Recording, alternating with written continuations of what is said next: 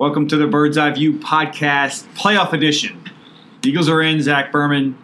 They beat the Redskins 24-0, but I guess more importantly, the Bears beat the Vikings, and I don't think many of us saw that coming, but I guess in retrospect, we probably should have seen it coming. This team, to its,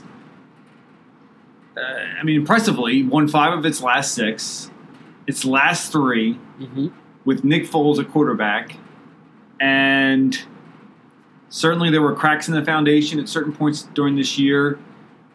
I think many people counted them out after the Saints loss, and then after the Cowboys loss. I think there were players in the locker room that probably counted themselves out. But you got to give Doug Peterson credit. You know, even if they lose in the first round of the playoffs, I think this season's kind of going to be looked upon as just one that was not as bad as it seemed at certain points in the year. No, I give them a lot of credit. Doug Peterson, like you said, the players on this team. I admit, when they were 4-6 in New Orleans, I thought, you know what? If they can roll in the division, they have a shot. When they're in Dallas, lose that game in overtime, 6-7, essentially lose their shot at winning at winning the NFC East. I said it's not happening this year. And then for them to go on the run they have here, 3 straight, Nick Foles at quarterback, beating 2 playoff teams, the Rams and the Texans, and they're peaking at the right time. And that really seemed to be kind of my takeaway from talking to them in the locker room is, like, they feel like, okay, now that they're in, the regular season doesn't matter anymore. It's a new season. It's a fresh start.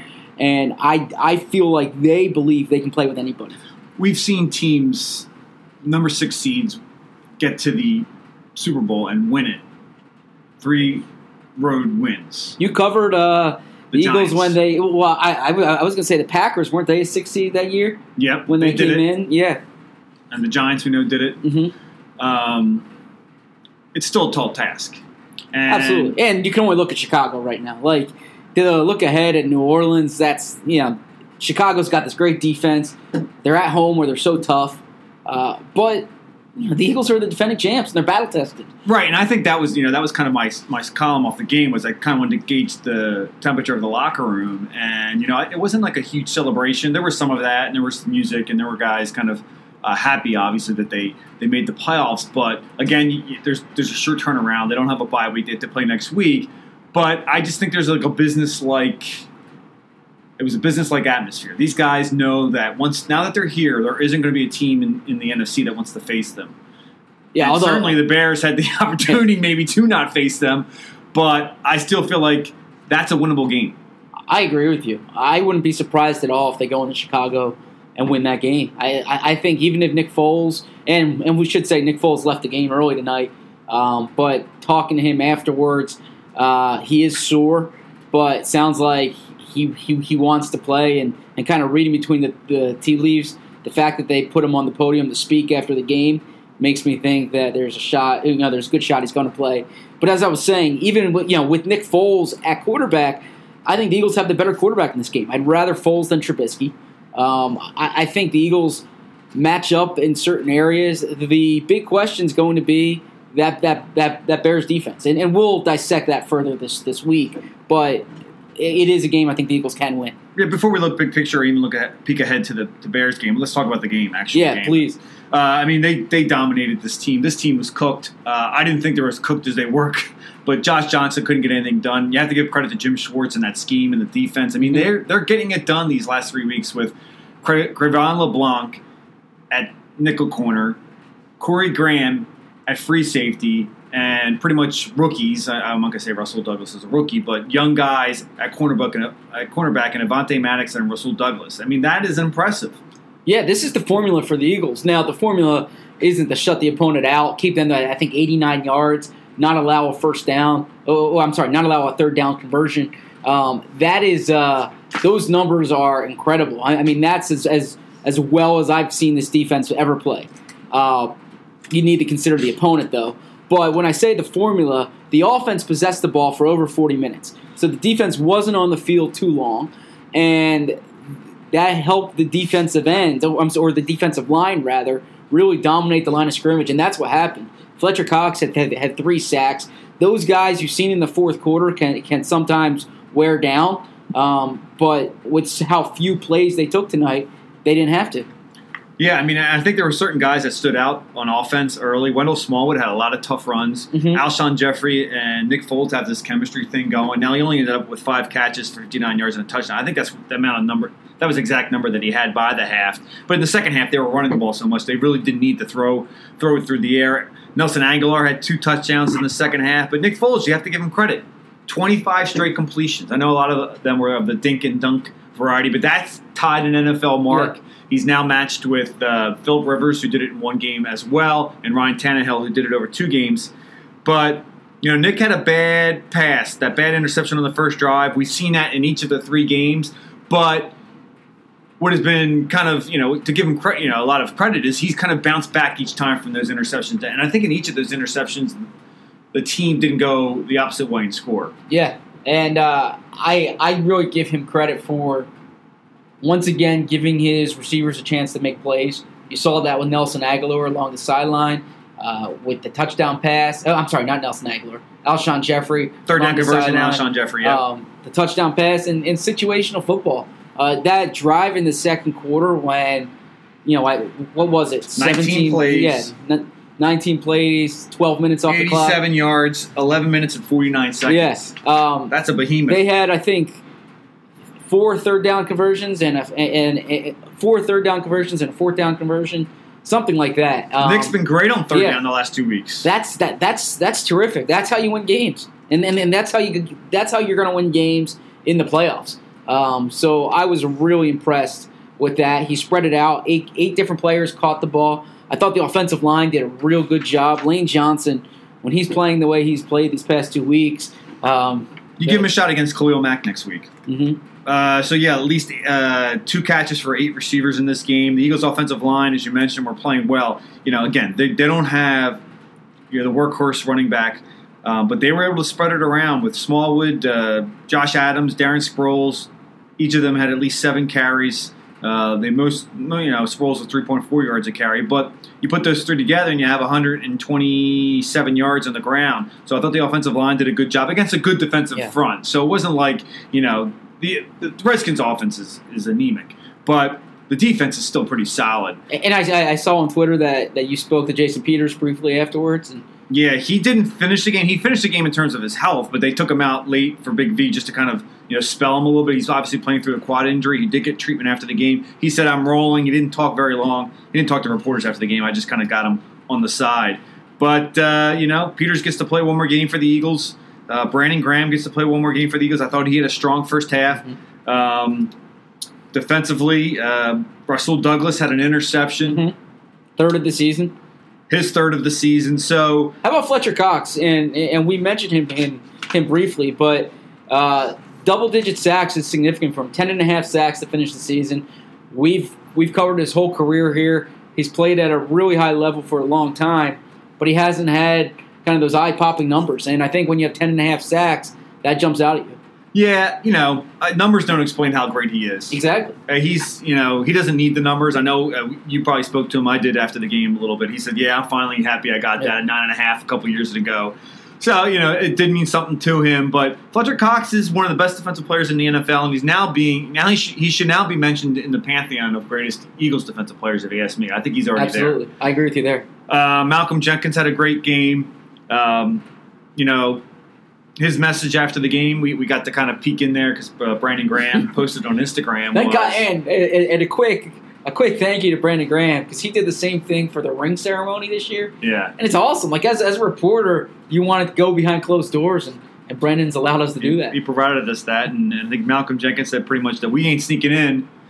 We broke the mother effing door down, and I think they did that to obviously 24-0. Like you have to mention the Redskins and the level of the opponent that they were facing, but 24-0. I mean, this team's playing well heading into the postseason. Yeah, they snuck in though. I mean, they snuck in with a 9-7 record, and winning these last few games. They needed help. The Panthers folded. Exactly. The Vikings folded. Exactly. The Redskins folded. The Cowboys did not fold. But don't you remember after the Cowboys game when we went through the playoff scenarios? and you had all these different teams you were looking at, and you give credit to the Eagles, and this is why you look at the fact that they're a veteran team. This is why you add those kind of guys. I think the moment was never too big for anyone on this team. Even when they were down, to go into Los Angeles, that win was so huge. And when the story's written on this season, I think that's the game that we'll be pointing to. Yeah, absolutely. I mean, if you look at the 6 losses aside from the one Saints game, they lost each one by 1 score. So the team was there. There were mistakes. I thought Doug didn't do a good job for the first 3 months. I agree. But I mean, you got to give him credit. I mean, we've talked about this before, but is he just a better coach with Nick, a better play caller with Nick, and is he a better coach in that underdog role? Well, yes, the second part is true. He is a better coach in the underdog role. I think in terms of messaging, and you've done a good job writing about this year, I think that's kind of the messaging that works well with him.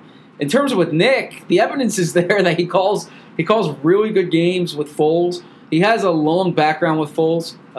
That could factor into it. That being said, we can't dismiss what happened through the first 13 games of Carson Wentz last year. I'm not talking about Carson's ability. I'm just talking about Doug's ability. But I'm saying, but I thought he called he was dialing good plays. Yeah, he was dialing up the Carson then. True. But I do think though that with Nick, it's just like Nick's an extension of Doug out there. Now we haven't. Oh, go ahead. I'm sorry. No. Where I was just gonna say, whereas Carson, I think Carson's much more independent out there. Nick kind of just follows Doug's orders. Yeah. So I felt like after the game last week that Nick, if he broke his or didn't break his ribs, we'll never know until later on. But obviously bruised, hurt. Definitely hurt, yeah. And then he re-injured them in this game probably. Yeah, so the team is saying we don't know exactly if it's but he said, I asked him, is it the same injury as last week or is it related to last week? And he said, it's my rib area, it's sore. Right. Yeah. I mean, my guess is that he'll be able to go. Yes. But what if Carson's ready? I think the only way Carson's ready is if Nick's not ready. Right. You know what I'm saying? So he may be ready, but the Eagles are never ever going to. Yeah, exactly. But my guess is Nick's the guy next week. Yeah. Now, what if Carson's healthy enough to dress? That won't happen. I don't see. You can't do that. A situation where Carson Wentz is your number 2. You can't do that. So if Carson Wentz dresses, he's your number 2. So Sudfeld should be ready. He did a nice job coming in there. Yeah, perfect passer rating. 1 for 1 with the touchdown. And my favorite moment from the game was.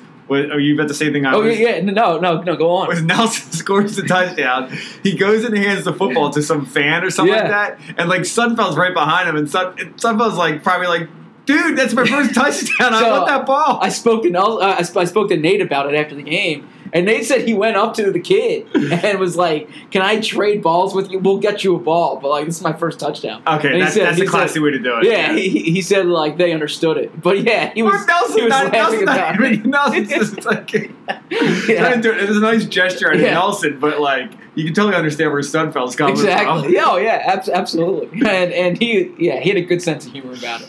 All right, real quick, let's just peek ahead because fans want to know. They beaten the Bears.